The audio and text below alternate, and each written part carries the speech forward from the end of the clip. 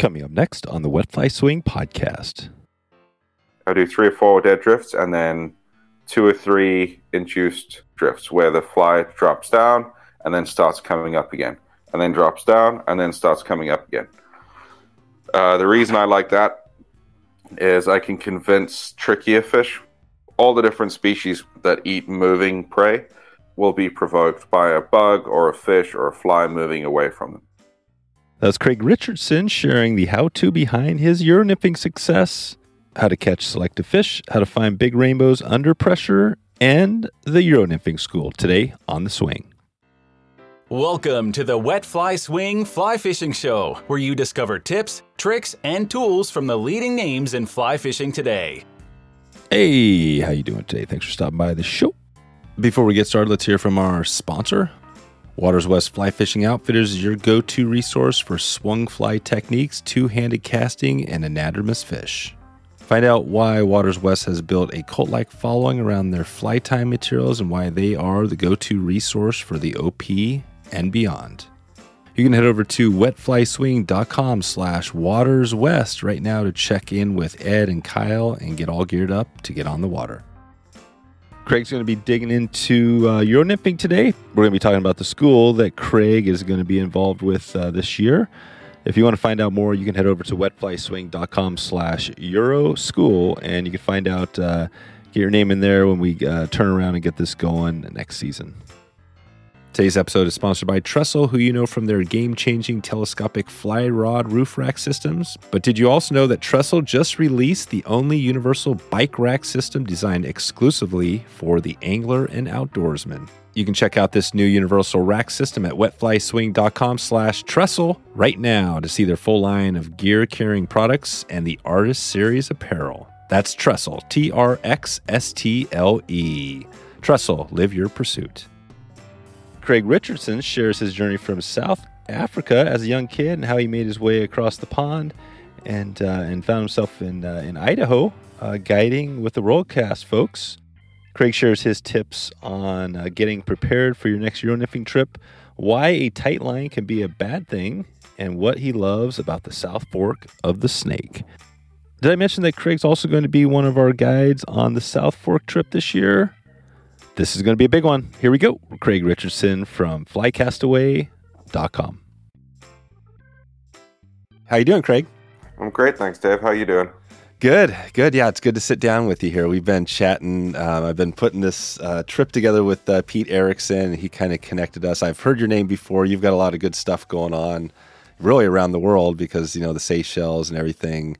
We had Yaku on a couple of times, and it's always a place that everybody wants to go to, I think, but it seems like maybe it's a little out of reach. Talk about that a little bit. We're going to get into all your background, but does it feel like, obviously it takes some money, but is that a doable trip for a lot of people if you've got a little bit of extra coin in the bank? Yep, it is. The one thing that happens out there is most people wait too long to do it. So they miss their prime time where they're struggling to walk. So if you can get to it, try get to it as quick as possible. Gotcha. Yeah, because if you get into your whatever the age is when you can't get around as well, then it is a tough. Why is that? Is that because you're actually doing a lot of walking and hiking and stuff like that? Yep. So the best part about the Seychelles is the amount of time you're going to spend on your feet, meaning that both anglers have more time fishing. So if you're in a slightly better shape, and you're willing to move around, the guides will take you to some really incredible stuff. It's always exciting when you get someone that's able and ready to go into the rough stuff and find something special. Right. And that's what it is. What else is, makes that part, because there's all these, these species you can find these in different parts of the world, but why is the Seychelles? What is the thing? Is that part of what makes it so special?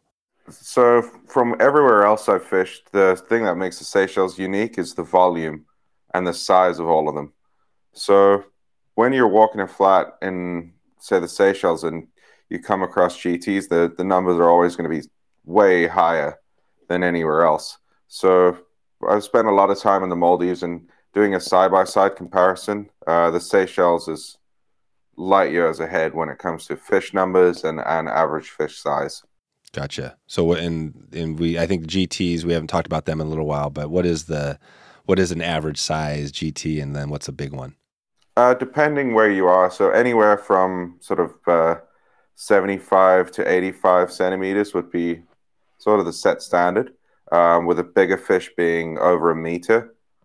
And then a really big fish, I would say anything over 115, 120 is a really, really big fish. 151. And I'm not always good with the transition. I know the meter is about 36 inches, right? Somewhere in that range. Yeah. And then that's correct. Yeah, perfect. So good. Well, we'll probably dig into that a little bit today because I think that is an interesting place that, and that's a good tip, is to get out there earlier when you're still healthy. Where is the place when you fly? Where are people, if they're heading over from, let's just say the U.S., where are they flying into to, stop over and then head over there? So right now there's quite a few different options when you're leaving the U.S. You can stop through South Africa, through Paris, through Heathrow and London, through Doha or Dubai. So it's all wherever you want to travel through and who you travel through. But I normally recommend people to stop through Dubai and stop and have a day and fish with Ocean Active in Dubai, because it's a great way just to break up that flight and ease the jet lag. So once you do get a day of fishing, so you get to warm up and then and kind of shake off the jet lag. Right. So what is the good time-wise? It's kind of a 7-day trip, but maybe add on 8 or 9 to give you that little jet lag thing? I would say at least 9. At least 9. To be realistic, the travel time alone is pretty brutal with doing between 18 and 20 hours in the air. If that's with having reasonable flights. If you don't have reasonable flights, that can move up. And then once you land in the Seychelles and you're in Mahe, the capital, then you have a small charter flight down to your next stop, which can be anywhere from an hour to 2 hours, down to Farquhar is an hour and 50 minutes. And that all adds up. It adds up, right? And do you guys have a lot? I mean, it must be a mix of people coming there, but when you look at your, the demographic or where the people are coming from, is it a mix between South Africa, U.S., all around the world, or is it heavily weighted towards one? So it all depends on the year, and which booking agents are doing most of the booking for us. So some years we get piles of Russians, some years we get no Russians and mostly Brits with a few Americans mixed in. Some years we get Australian heavy. Yeah, year by year, it's a pretty strange one because you get people from all over. You get big groups of Norwegians that come through too. Oh, right. Yeah. Right. Yeah, it's pretty cool. It seems like it. I mean, I know, you've probably done more traveling than most people maybe listening, but it's kind of a cool place. It seems like the world's just this open thing now, right? You can go wherever. What's that look like? I'm not sure. I know you've been doing this a while, but have you just seen that transition over the years where now it's just like you can go anywhere and it's almost hard to choose because there's so many places? Yeah. The thing that happened was the guys from Fly Castaway, when they started everything in the Seychelles, there wasn't really a whole lot going on. So the big international trips, there were a few trips to Argentina, trout base, and then a few top-end trips. But there wasn't this drive from everyone around the world trying to find something unique. And now you've got the guys in Sudan, the guys from African waters finding all this new wild reef, and then there's a bunch of new operations in the Maldives. When I started in the Maldives, there was no one really guiding it. There were a few guys trying, and they weren't doing a whole lot. But now there's 4 or 5 outfitters working there. Then you look at the Australian guys. The Australian guys are pushing really hard and finding some really, really interesting fishing, like the Vessel Islands fishery and getting Exmouth fully on the map internationally. When you start hearing about locations being spoken about in a fly shop, that's generally my gauge of if they've made it or not. Oh, right. Yeah. So. Gotcha. Yeah, that's it. And that's where a lot of the hosted trip or a lot of the trips come from, right? Clients, people coming through, and they start, it seems like everybody starts kind of with the the trout or the local, right, whatever your thing is. And then as you grow in through fly fishing, you eventually, it seems like people eventually that's like where they end. Do you find that when you talk to some of these guys that are kind of older and that's like, most of them is like their first time, or do you find guys that have just been salt and they've been doing this their whole life?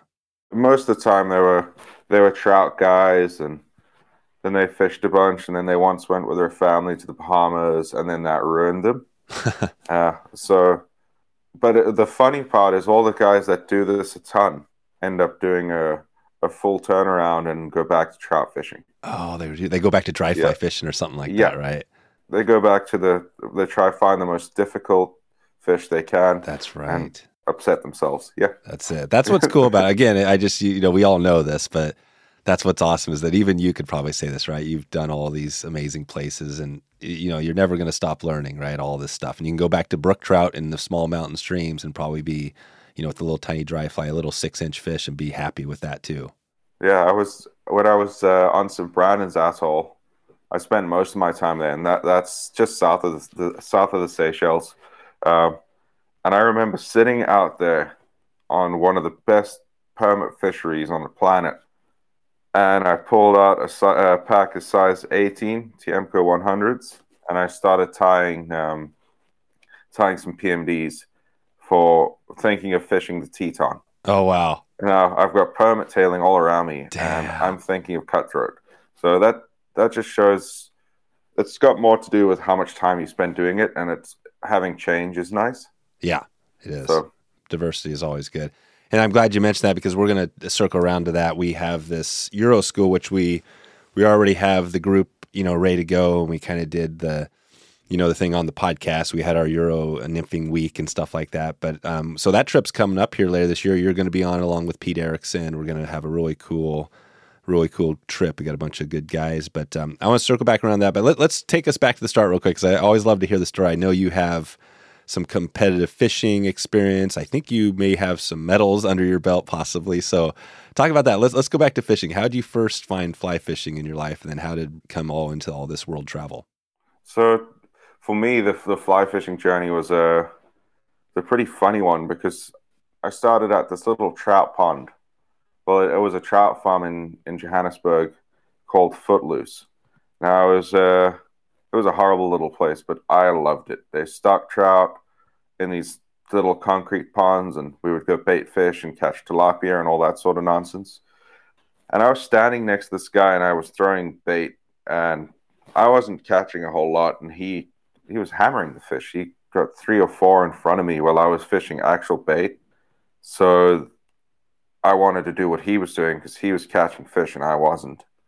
So I told my mom, and then she managed to find a Reddington Red Start at an auction. And she bought this Reddington Red Start. She bought it for her to start fishing. And then, of course, the kids got away, but I ended up taking that and really got serious about it somewhere between 4 and 5.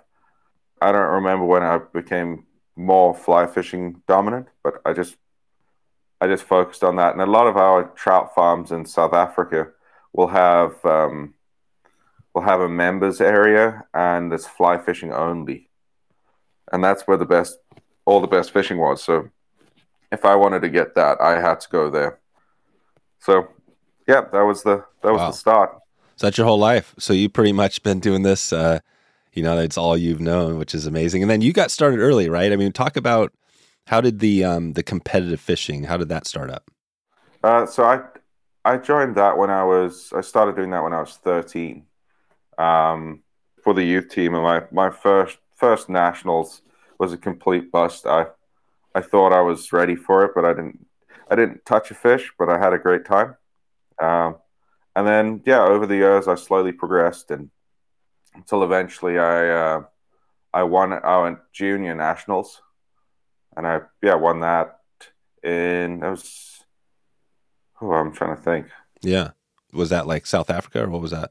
Yeah, that was in South Africa. That was in the Western Cape. Okay. I won that, which was pretty special, and I had a lot of my good friends around.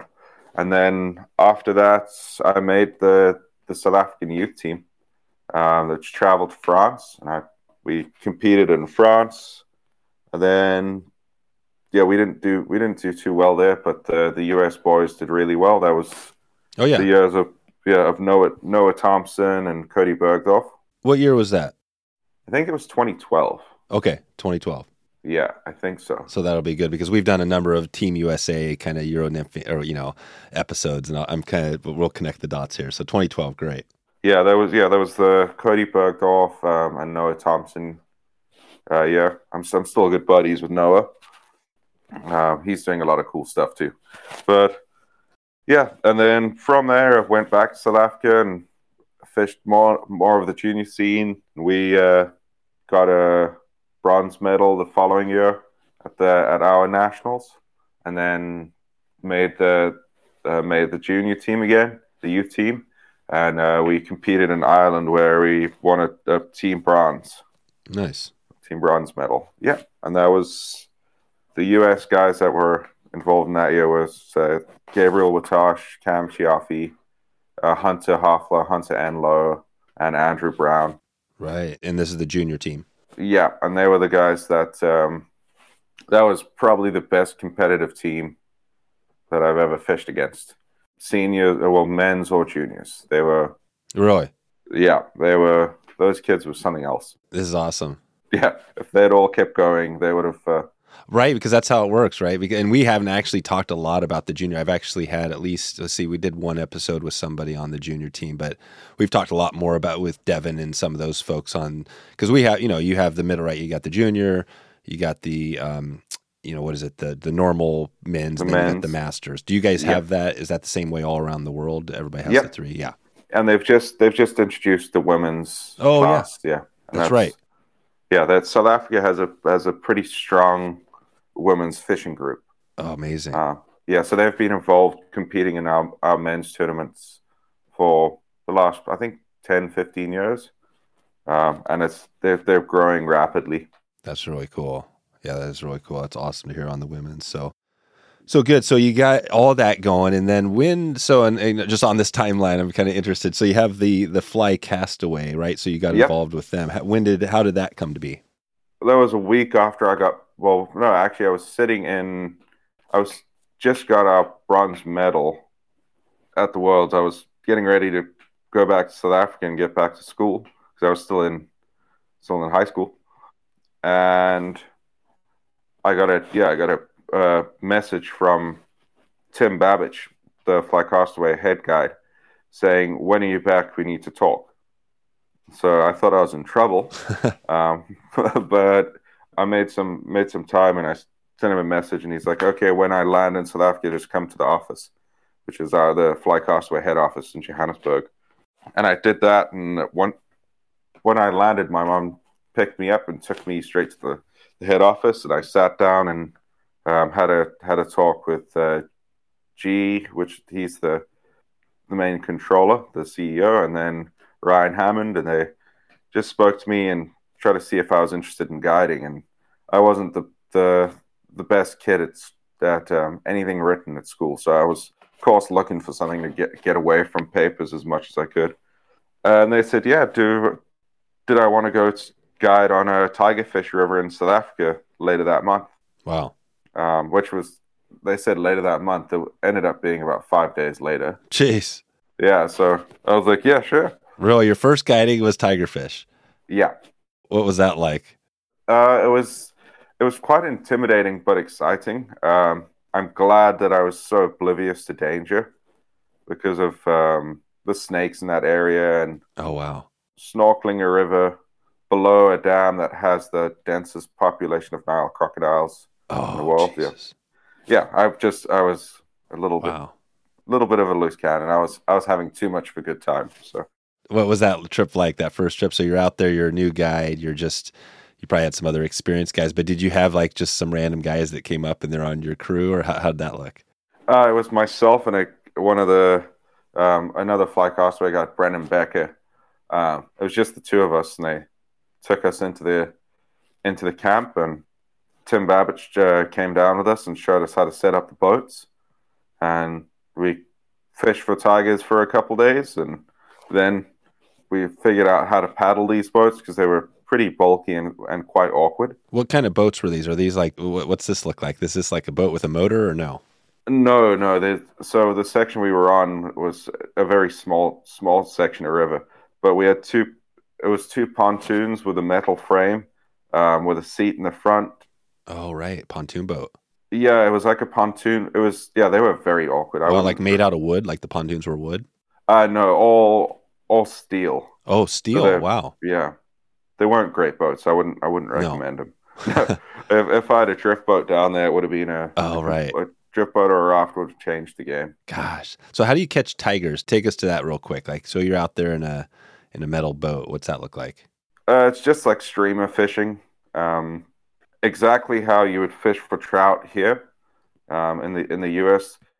That tiger fishing is just streamer fishing. Like you do for trout, you fish the same style. Like downstream and across? Yeah, down and across into structure. It's all about getting your depth and getting it across structure. Gotcha. So it's nothing too technical. The thing that's so exciting about them is no fish hits a fly as hard as they do.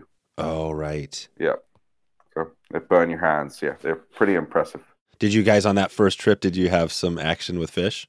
Yep. Yeah, we caught piles of fish. Oh, you did? Yeah, Brendan caught a really...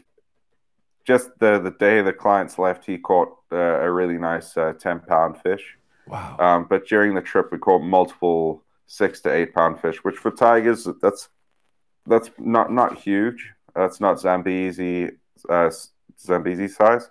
But for where we were, think of a small trout river catching tiger fish. So right. And I would be happy. I could tell you if I caught like a 12-inch tiger fish, I'd be happy, In clean water. Yeah. Exactly. And so you're right. You're seeing everything. And these fish, so when you bring them in, because they've got these giant teeth, I mean, the fish must just be eating everything. But what's that like when you bring it in? Is it just like a normal fish kind of, it's not? Actually softer. They're very delicate.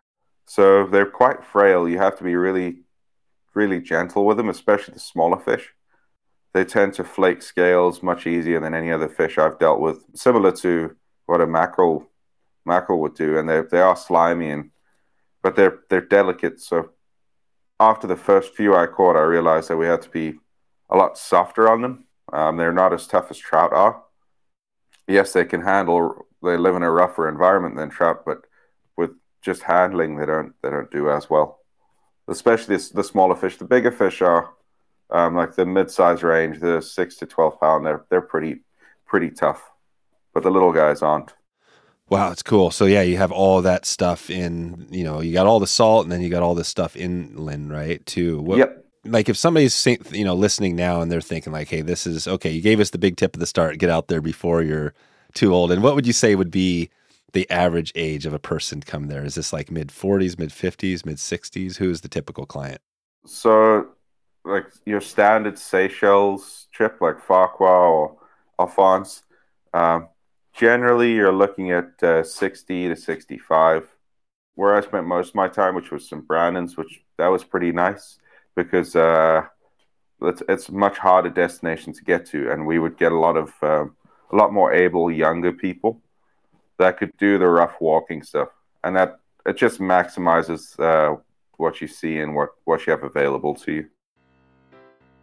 Today's episode is sponsored by Maverick Fly Fishing. They make the lightest Euro nymph reel in the world, which makes your rod more sensitive, casting more accurate, and you can hold your dead drifts longer without the shoulder burn. This reel is so unique you may not even recognize it as a fly reel. I had a chance to fish the stinger reel with Jeff on his home river on the Truckee. The biggest thing that I remember is the weight. The weight really stuck out because you can't even barely tell there's a reel. It's essentially kind of like you're holding a rod all day long. I mean, it's that light, and when you're Euro nymphing, that is a key. And the other big thing I remember from that day was catching a fish on my first cast. Pretty cool to be down in that part of the country and have some great success with Jeff. Maverick keeps things simple by offering a Euro nymph product line with essentials you'll need from rod, reel, fly line, and leader system. Euro nymphing doesn't have to be complicated, so let Maverick Fly Fishing get you started right now. You can learn more by checking out Maverick's YouTube channel for some tips and tutorials. And you can also head over right now to wetflyswing.com/Maverick to check out the good stuff they have going. That's Maverick, M-A-V-R-K,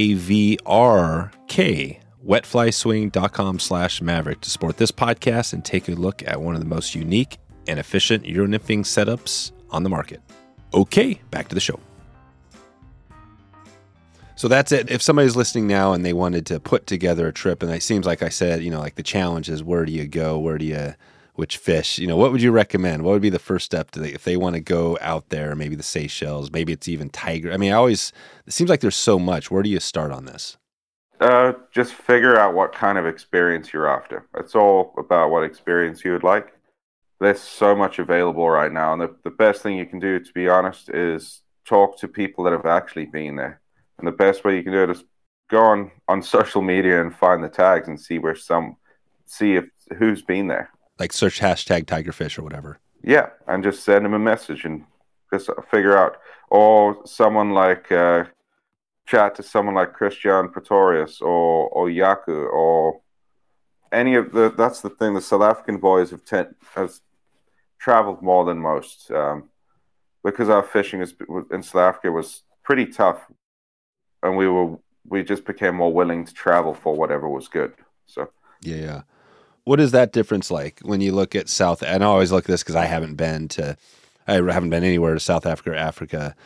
But the difference, right? U.S., South Africa, as far as fishing, is that? It's a lot different. What's that like as far as the opportunities? Are people into it over there as much? Well, we do have a huge group of fishermen. Now, fly fishing is the smallest of all the facets. The largest is bait fishing for carp. We've got some pretty serious carp fishermen that make all their own baits and flavors and smells. Wow, carp's huge. Oh yeah, massive. There's way more money in it than anything else. Then our next biggest scene is bass fishing. We have phenomenal bass fishing. What type of bass? Largemouth bass, and then we've got some decent smallmouth bass fishing. I wouldn't say anything that's incredible, but we do have some really fun smallmouth fishing in the Cape. So Cape Town, the Winelands area. There's a bunch of smallmouth bass in that area, and then more inland, and then to our east coast is where all the best bass fishing gets. Gotcha. Yeah, we've got a crew of guys in Cape Town. You may have heard of the Mission Fly Mag. Mm-hmm. Yep. But all those boys, they're a really good crowd, and they're the ones that really charge hard in the Cape, trying to find the best smallmouth fishing around. Oh, gotcha. Yeah, that's it. So yeah, you have plenty of that, and then the traveling comes to. And then why did you find yourself traveling more? Like you're in this whole area down there with everything you have going, then you find yourself over in Idaho. How does that happen? So I grew up reading about the Harriman Ranch. I was given the Trout Hunter by Renee Harrop when I was really young. And that's what I based all my fishing on. And I didn't realize that it was such a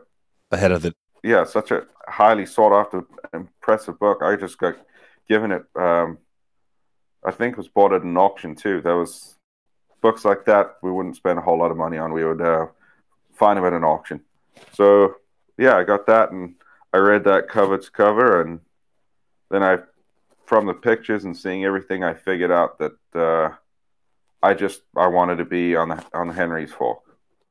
And then I traveled all the way out. I fished with Rich Paney from the Trout Hunter, and I fished earlier that season. I fished with Mike Dawes from World Class Anglers, and Mike offered me a job. And oh wow, yeah, we went from there. I did my first summer out there. I just went out to see if I liked it, and I went all that way for the Henry's Fork, and then figured out that I love the Teton more than anything. Oh, the Teton, yeah. And that's the other one you hear about, but it's not as much. You always hear the Henry's Fork, the South Fork, the Snake are the two big ones. But it's been cool because we've been doing this series on our traveled podcast where we've been really digging into that whole area. And I mean, there's so much. I mean, you go down to Pocatello, there's and again, that's just fly fishing, right? It doesn't matter where you go, there's going to be some fish you can go for. Yeah. But the Henry's Fork is one of those places, and I hope to get Harriman. I hope to get that on the pod, them, at least that's the story, right? The house of, well, you got Harriman, and then you got the, let's see, am I getting that wrong? Is it Harrop? You got the house of Harrop. Yep, that's the Flies. Yeah, that's the Flies. Then you've got the Harriman Ranch section, right? Yeah, which is the state park. The state park. That's yeah. right. Gotcha. And that's where the whole trout hunter, and that's where trout hunter became, right? It came out of that. That was the transition. Yeah, it's right on the river. The trout hunters, also a restaurant, bar, and an outfitter. It's a great place. That's awesome. So we're gonna be heading over there in October, like early October, and it sounds like that's going to be a pretty good time. The weather's still pretty good. The fishing can be good. Maybe not as much pressure. And I think we're planning on hitting the South Fork maybe for a couple days, and then maybe a day on the Henry's Fork. And that's so. How does that look? When you think of that, like as far as that time. And we talked to Pete a little bit about this, but is that going to be a pretty good time to hit this up and get some action? We're thinking Euro. You're obviously the focus is Euro Nymphing School. Is that going to be a pretty good time to put that together? Yeah, but really good. That's the main thing there. It will be fishing. We'll be fishing generally smaller stuff. So it'll be teaching control and understanding control of smaller stuff and fishing living bugs. So inducing takes and trying to get fish to eat a moving fly. Right. That's awesome. And that is, and these moving flies are going to be, if you think of like on more of the nymphing stuff, the Euro nymphing.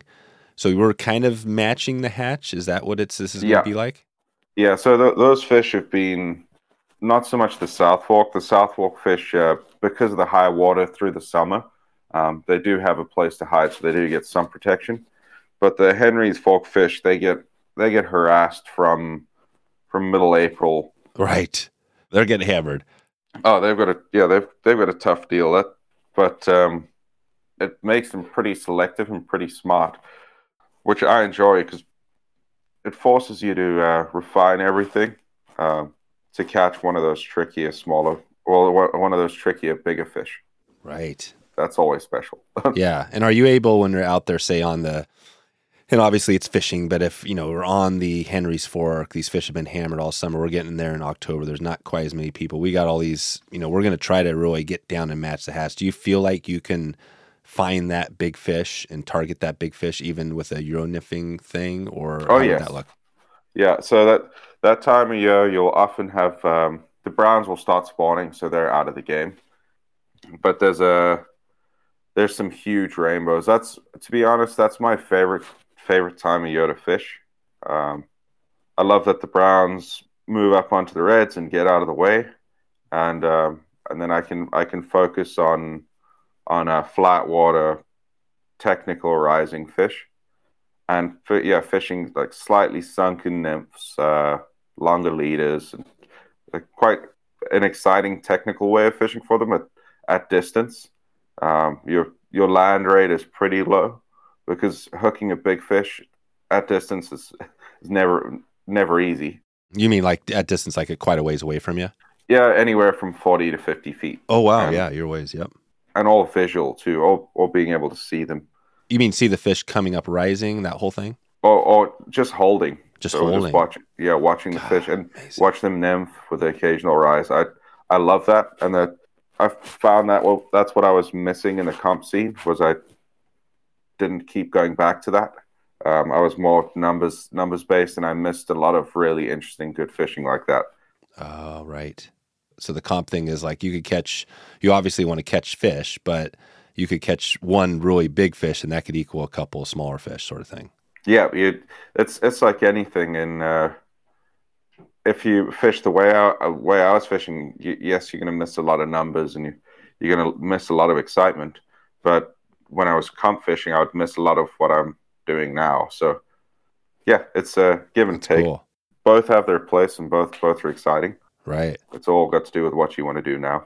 Yeah. So if somebody's coming up, and Pete mentioned this too, that we could be on the South Fork and fishing, and we're obviously getting a lot of people are going to want to get their Euro nymphing game dialed in. But if a hatch comes off and there's some bugs hatches, we're not against throwing a dry fly match in the hatch either, right?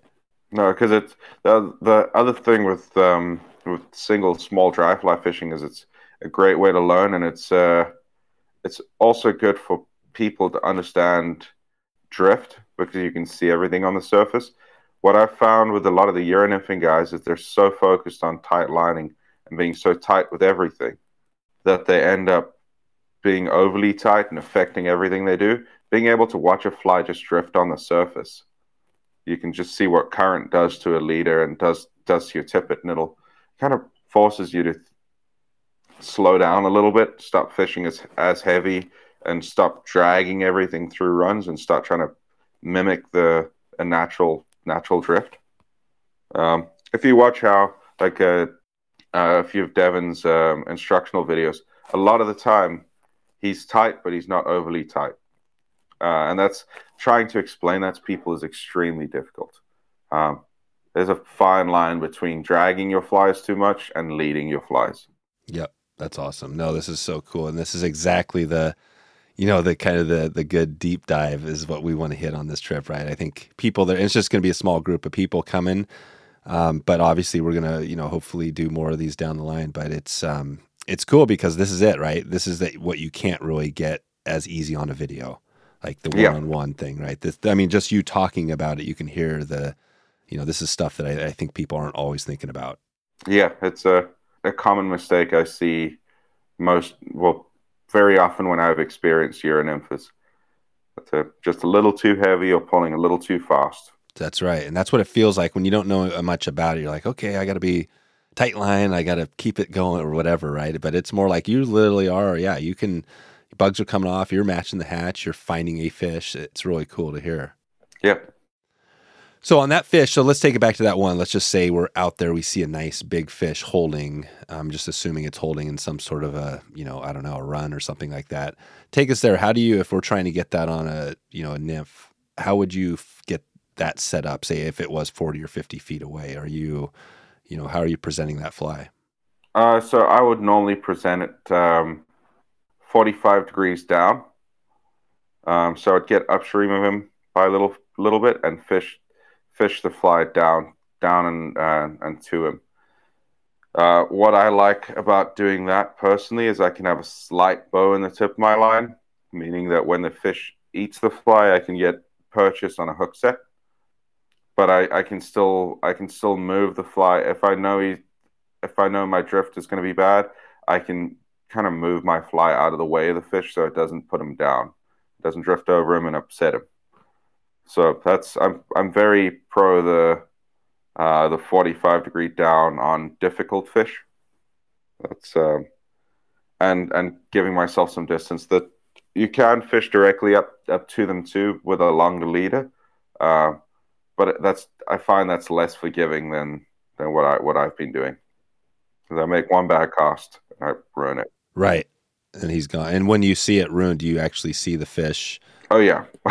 Yeah, you see him leave. He's gone. Yeah, completely gone. He's gone. Yeah. Wow. So that's it. So, and we're talking clear. Obviously, this would be clear waters, and which is kind of the Henry's Fork. Is that kind of what it will be like in that time of year? Yes. At that time of year, it's technical, clean, blueing olives. Maybe we'll still have some mahoganies. All the fun bugs. Long days. Yep, long days. Exactly. Well, long bug days. Long bug days. Yeah, that's you generally will get your spinnerfall pretty early, and then you'll get your you get your early spinnerfall, and then your hatch comes, and the hatches are normally quite drawn out. And that time of year, I tend to fish quite late in the day. Yeah, I'll fish till like 6:30, and pretty much until I can't see what's going on. Oh, perfect. And I'm frozen. Wow, this is great. Yeah, it's worth it.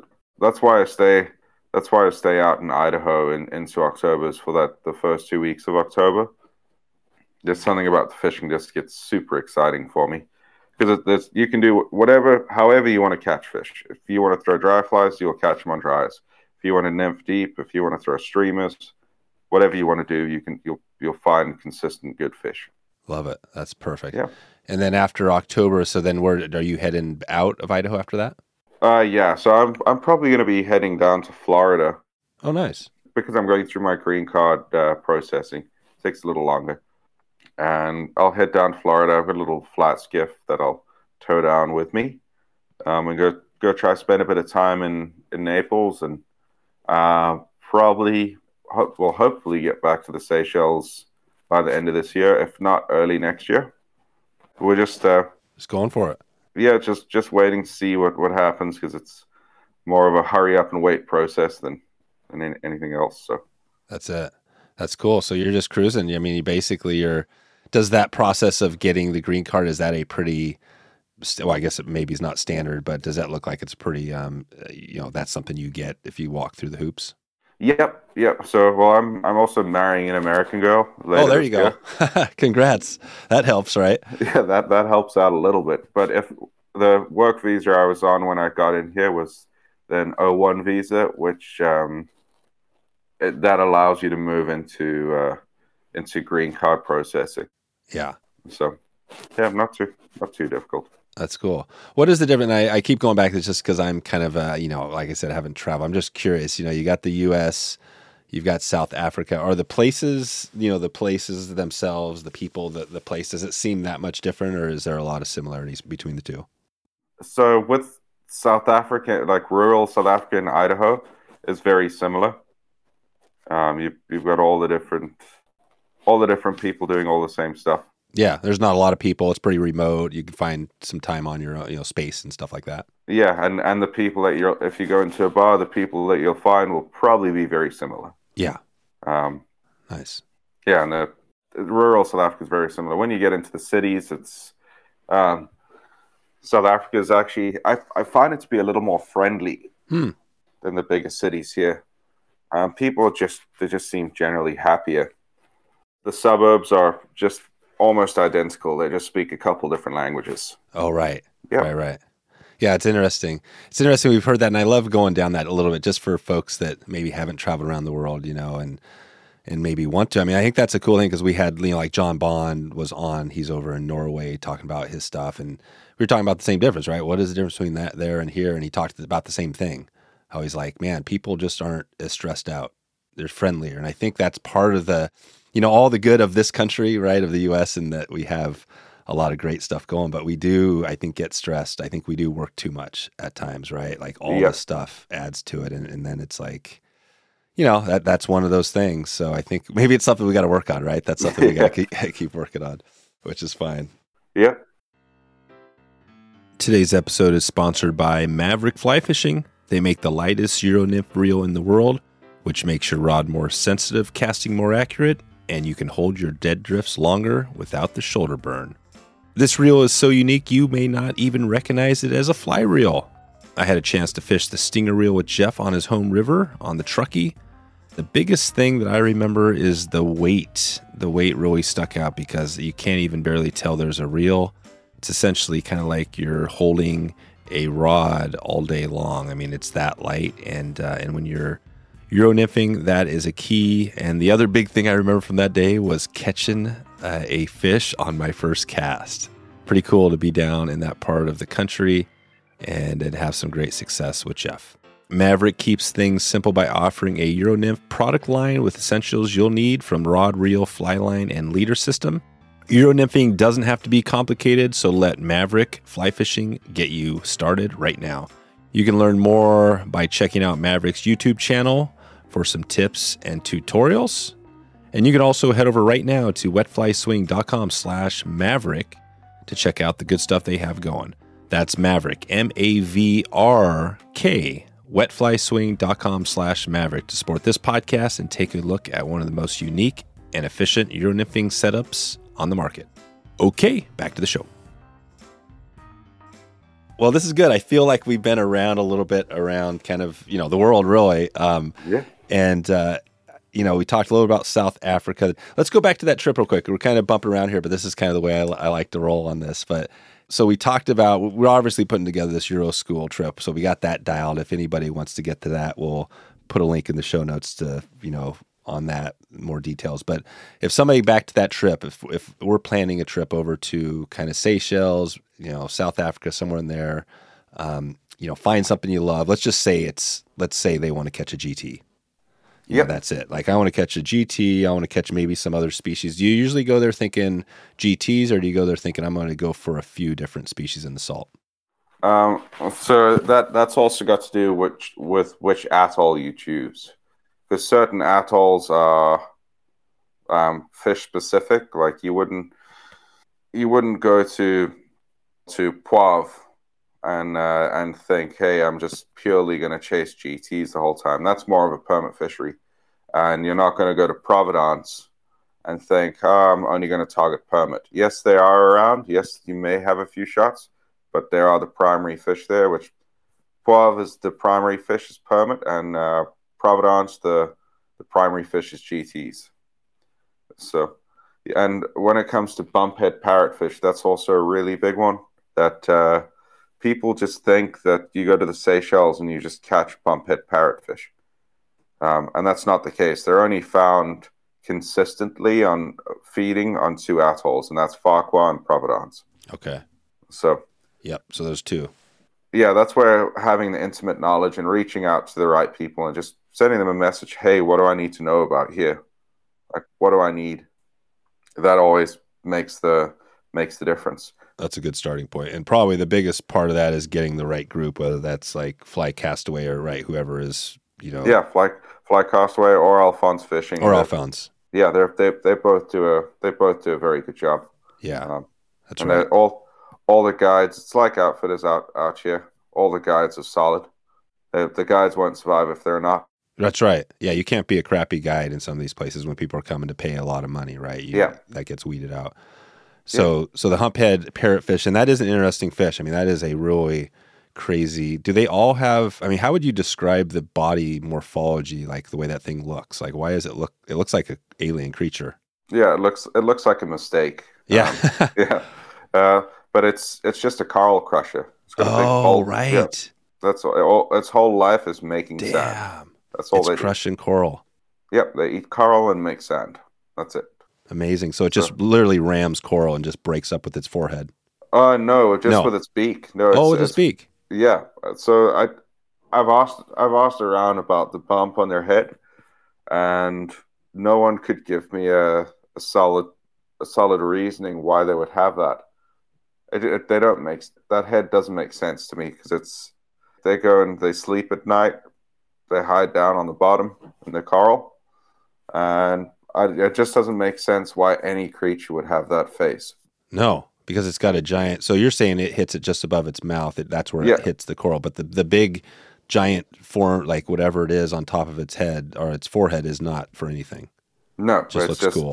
It's just for looks. And maybe it could be like a sexual dimorphism thing, right? Where it's like attracting mates or something. Yeah, that's what it could be. But the bigger fish tend to be female, just like most. Yeah, so that's one of those fish that we need to do a whole lot more. Yeah, with deep breeding. Wow, what's that fish like compared to a GT? Couldn't be more different. Where they're more like grazing cattle. I find them to be like cattle because they're always in a herd. They're chomping their way through a flat. And then a GT is just a really, really aggressive. I'm trying to find an animal to compare them to, but there's no animal that's always angry like they are. There's no situation where they're just happy to be there. They're just trying to kill things and run around, and everything is full speed for them. Oh man! So when they hit, when the GTs hit, it's just make sure your line doesn't get cut on your foot, sort of thing. Yeah, or your reel or anything, or your GoPro on your chest. That's why guides don't like GoPros. Oh, right. You lose a lot of fish to GoPros. Oh, man. Okay. and then these guys, these little parrotfish are just kind of hanging out, and they hit, and it's probably a fight, but it's not, it's not the same. So the parrotfish fight really hard for what they are, but they eat crabs, so they eat a little softer on the bottom. Like permit would, they'll tail on it.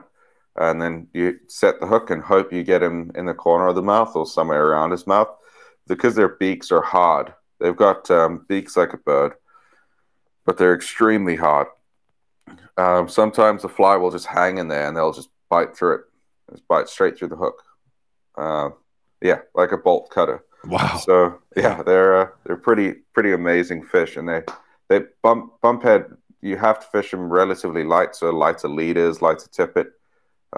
So somewhere around the 20-pound range, and then they take off. And a big fish, like a really big one, is over a meter long. So I would assume a fish like that would be somewhere between sort of 50 and 60 pounds. Those big ones, right? Yeah, they get big. And I'm looking at one here. This is probably not a bump head, but it's definitely some type of parrotfish. And there's a scuba diver, and the fish is like longer than him.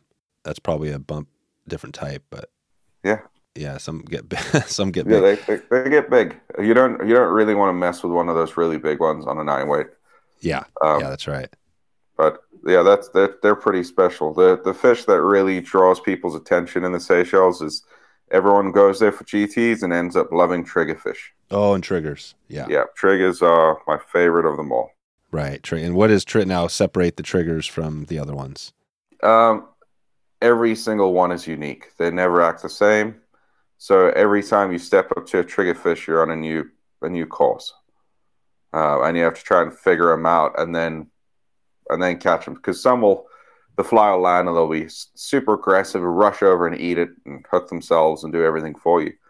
And you'll make a cast and they'll sprint over to the fly and then follow it for 40 feet to your rod tip and then swim back to where they were and carry on feeding. And you do it again and over. And then some will, they'll see you in the distance and spook, but they won't spook straight off the flat. They'll zigzag up and down, scaring everything within a mile of you so that you don't see any more fish. They just tell everyone that you're there.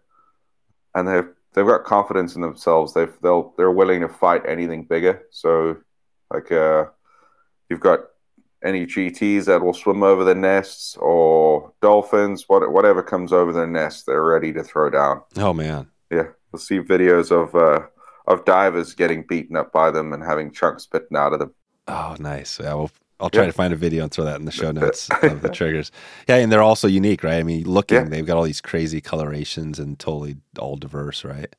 And really unique eyes. Their eyes are stunning. Oh, really? What are their eyes? What's their eyes? They look like they've got Maori tattoo patterns on their eyelids. Oh, what would be their eyelids? I'll have a look through my photos and send one through. Oh, that'd be great. Yeah, I've got a pile of them. So. Oh, good. Yeah, we'll throw that and maybe use that in the show notes as well, and get that out there when this goes live. This is cool. What do you think? I mean, there's so many fish. Kind of we're talking about a few of them, but are there still lots of fish out there to be explored? Do you think other fish that are similar that people haven't really gone after yet in the salt? Yeah. There's a big push for the emerald scale parrotfish and blue parrots in with Nikolai, the Italian guy in the Red Sea. He's gone all in, and then a buddy of mine, Peter Kutsia, is also all in on the parrots. And the parrots are everywhere. You'll find them in every salty body of water. Oh, wow. They're somewhere around. Nice. And in warmer water, that is. And they eat crabs, and they fight really hard, and they're visual. You can see them tailing, and you can stalk them, and you can get close and catch them. They're awfully exciting. They get very big. They just don't have a downside. Yeah, so parrotfish are good. That's good to hear. Another species to add to the list. I was thinking when you said the emerald, Jeff Curry obviously is one guy that comes up a lot because he's always chasing something. I think he might have mentioned that on the last episode that he did. But so tell me about Pete real quick. So Pete, I'm just guessing you met at World Cast, but he's got the kind of Team USA connection too. Do you see that as a lot? It seems like, you guys are both competitive fishing. Is that just lucky that you round into the world, or is there something specific to that part of Idaho that has this comp stuff? So there's actually a decent amount of competitive guys, ex-competitive guys. I don't see a whole lot of current competitive people. So Jeff Curry was my neighbor for a while. He was just across the street from me. Oh, wow. But I've known Jeff for a long time. I fished with him on my local rivers back in South Africa. So I took him out 5 or 6 years ago. We fished for large scale yellowfish and smallmouth yellowfish. But yeah, there's Jeff Correa, there's Dan Oas, Mikey Hempkins. Yep. I'm sure there are a few others. Oh, but right. Those are the guys that I know. But they all work for WorldCast. Yeah. Or worked for WorldCast. That's except for Jeff. But Jeff came in and hangs out in the parking lot and tells us all interesting travel stories. Right. I know. Yeah, he's definitely unique. He's got some Oh, yeah. and he's the history, right? He goes way back to the start of, at least in the US, the Team USA, right? When it changed over, and like I think he had one of the first medals maybe. Yep. When he started making FIPS change rules. Oh. Is that what happened? They changed the rules? Oh yeah, every time someone does something particularly awesome and wins, they change the rules. Oh, they do. Yeah, make it harder, just to make it harder. Yeah, more difficult. So, what was the rule? What was the one that Jeff changed? You're not allowed to swim across your beats anymore. He swam across his beat. Yeah, because he wanted to get to the other side. So, yeah, thanks, Jeff. There you go. That's awesome. That's perfect. A good deal. Yeah. All right. Well, let's take us out of here just as we begin to wrap this up here. I want to go back to the Idaho, because this trip's coming up here, and I want to just focus. So I think we're doing, I think we're going to be there like 3 full days fishing, something like that. And what is the first day going to look like? So if we, I don't know, we don't know exactly, because depending on conditions, but if we say we're starting out on the South Fork, does that look like, we're going to be rolling up, getting the drift boats rolling, getting out early, late? How do you picture that? Probably leaving around sort of 8:30, because you do want a bit of sun on the water.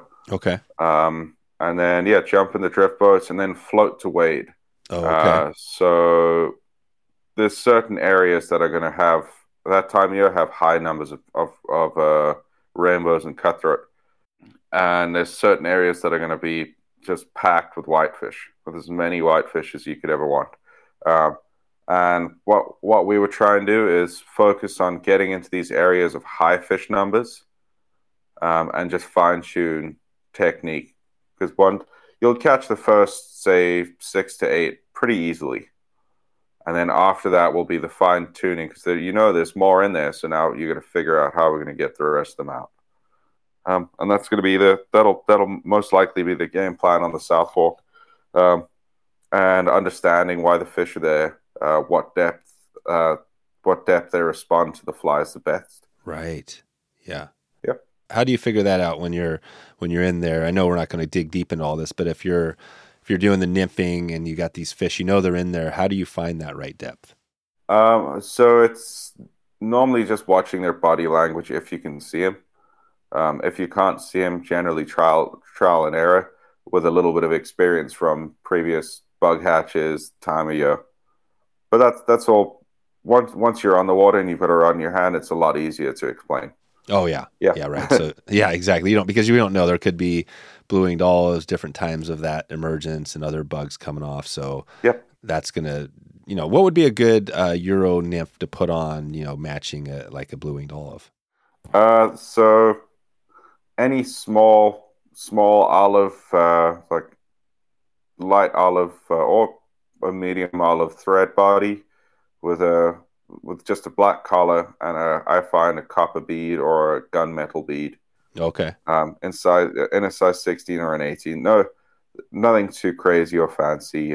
Yeah, nothing. No big hot spots or anything like that. No, just simple drab. If you look at all the competitions where hatches are important, where they have consistent hatches, the guys that do the best, the guys that fish drab flies. Drab flies. Yeah. Gotcha. Yeah, just dull, boring. Okay. So when do the hot spots, when does all that, because that seems like all the craziest colors you can imagine. It seems like everybody's, into that. When are those good to use? Those are generally good searching patterns when there's not a whole lot going on. I've seen some scenarios where in a hatch the hotspot has been more beneficial, more so like a red tag or a blowtorch, that style. And I generally find it's more got to do with caddis hatches than anything else for caddis pupa. Just the shape of the fly and the body shape really looks like a caddis ascending. Right. And is that how you fish it if we are on, let's just take these blue-winged olives for a sec. If we think we're kind of trying to find the right depth, and when we're drifting that, how are you drifting your Euro nymph through? Like, how has that looked? I know it's hard to explain completely, but yeah. Yeah, so with a fish, if I'm Euro nymphing, with that, I would try and get my flies down to the bottom as quickly as possible, and then slowly lift the rod, inducing the fly, so making the fly ascend like it naturally would. Now, my first few drifts would be dead drifts. I do 3 or 4 dead drifts, and then 2 or 3 induced drifts where the fly drops down and then starts coming up again, and then drops down and then starts coming up again. The reason I like that is I can convince trickier fish. Fish often freak out. All the different species that eat moving prey will be provoked by a bug or a fish or a fly moving away from them. For some reason they'll respond in some way, and that'll give you an understanding of what to do next. Oh well, even a small little blue-winged olive bug moving away from them. Yep, I'm sure you've heard the lake fishermen talk about hanging your flies. Yeah, changing your direction. That's the same premise as what we're doing here. Gotcha. Yeah. Wow. So that's it. So we're basically, if we can see the fish, that's one thing, like we were saying. And I mean, how close can you see the fish if you're fishing? I mean, how close can you get to these fish without spooking them if the water's fairly clear? If you're quiet and a good wader, those fish I've gotten within 4 or 5 feet of them before. Oh, on clear water? Yep. Just sneaking up on them, trying to get as close as possible. But the problem is at that distance is fishing them. Right. Yeah, just any line, color, or movement, they're gone. They're gone. What is the perfect, do you think, the good distance? You talked about 40, 50 feet. You got 4 feet. What's a good, what would be a good for an average person out there? Is like 20 feet? Yeah, 20 to 30 feet is probably the most comfortable. The easiest to fish, the easiest to stay. They will keep your profile low. That's it. Yep. Well, this is exciting. I can't wait to get put this together because I think, like I said, I've been talking to the guys and people are fired up, and with Pete, and we're going to do the school too. So we'll have a little bit of essentially it's still a guide trip, but we're going to do a little bit of education and have some content information that people can review, all that. But I'm excited. And I'm not sure who the other. I think Pete's going to set that up. The other guides we have, but. We'll follow up as we get closer because right now it's early. Everybody's jonesing to get on the water, right, and get fishing, and then we're going to be on the other end of the summer before the cold's coming in, which is great. Yeah, that's the better side. Yeah, it's the better side. So why is this early side? It's what is it? Right, like where are you right now? Are you in? I'm in Los Angeles right now. Okay. I'm working for Bob Marriott's Fly Shop. Oh wow. Yeah. In LA, that's a place you don't always hear about. Oh no, it's for good reason. The fishing here is terrible. It is. Yeah, it's no good. No. The only thing good about it is LAX. You can get anywhere else quickly. Oh, but, right. The fishing here is very limited, and yeah. What about carp? There must be some carp fish in there. Yeah. This year it's been a little bit brutal on them because of all the flooding. Oh, the flooding, right? Yeah. So God, it's been a crazy year. Yeah. Yep. But hey, it's good for it. Hopefully the fishing improves and. Yeah. Gotcha. Cool. Well, let's take this away, Craig, with a quick little, just like 2-minute drill. We're going to try to get out of here in a couple of minutes. I got like some rapid fire questions that it should be easy for you, and we'll zip out of here. So I always love to get a little music. This maybe sometimes is hard, but could you give us a band, something to put in the show notes, something that you like listen to, either a group or Camp. So it's Camp, CAAMP. Okay. They're a bunch of guys from Ohio. Oh, nice. Great music. Yeah, great music, and they fish the Henry's Fork. Oh, right. Yeah. There you go. Perfect. All right, we'll get some music from Camp out there. And what's your fish? What's your bucket list? What's the one you really before that you really want to hit next you haven't done? Or have you done it all? Have you done so much? It's like it's kind of hard. The next fish I want is the next fish in front of me. Yeah, but you don't care. Not really. I think probably the highest on my list would be probably a blue bastard in Australia. Okay. That would probably be pretty fun. Yeah, blue bastard. Okay, cool. We haven't talked conservation. I always love to get a little bit of that. We've got the Henry's Fork Foundation. We did an episode with them. Are there any conservation groups that you know of in the Seychelles, that area, or do you get much into that we can highlight here? So there's a little bit, but it's all run by the outfitters. So Alphonse have a really good tracking program, and Fly Castaway did they did quite a few seasons of genetic sampling of all of our fish, trying to understand aging and genetic variation. That was always interesting. But to be honest, the only people looking after those fisheries are the people that guide them. Yeah, that's it. The guys, because that directly impacts them and the money around it. So if you destroy your fishery, you're not going to have money to make. So yeah, that makes sense. Okay. Yeah. Perfect. All right. Well, we'll send everybody out to, I guess, worldcastanglers.com if they want to track you down. Yep. Great. And of course, we'll get links to the show notes to our kind of the Euro stuff we have going with the Euro School and all that. But yeah, Craig, I want to thank you for all the time today. This has been fun to connect with you finally. I know Pete gave me a heads up, and I'm excited to put this together. So yeah, we'll keep in touch with you until we head towards October. Yeah, thanks a lot, Dave. It was great to chat. There we go. wetflyswing.com/457. 457. Check it out right now. You can get a little of Craig's extra content there. I think we're going to have some bonus videos as normal. All right, if you get a chance, it would be great if you could share this episode out and share the love with somebody who needs to learn about Euro nymphing. I know for me, it took me a while to get over that hump, and I know that talking and listening to somebody like Craig can help out. So share the love. All right, what do we have coming up next in the next couple of weeks? Let's take a look here. Next week, we got Jeff Liskay coming back on, and this has been a very popular show we've been doing. This is the Great Lakes Dude podcast, and we got number 3 coming where Jeff's going to finish up that steelhead step by step. I know people are loving this, so mark your calendars right now for June 8th. You're going to hear Jeff break out more of his magic. Okay, I'm going to let you get out of here right now and get ready for your next trip. Hopefully you're preparing for some good stuff this summer, and I hope to connect with you on the river, on the water, online, and I hope you're having a great afternoon, great evening, great morning, wherever you are in the world, and I will talk to you soon. Thanks for listening to the Wet Fly Swing Fly Fishing Show. For notes and links from this episode, visit wetflyswing.com.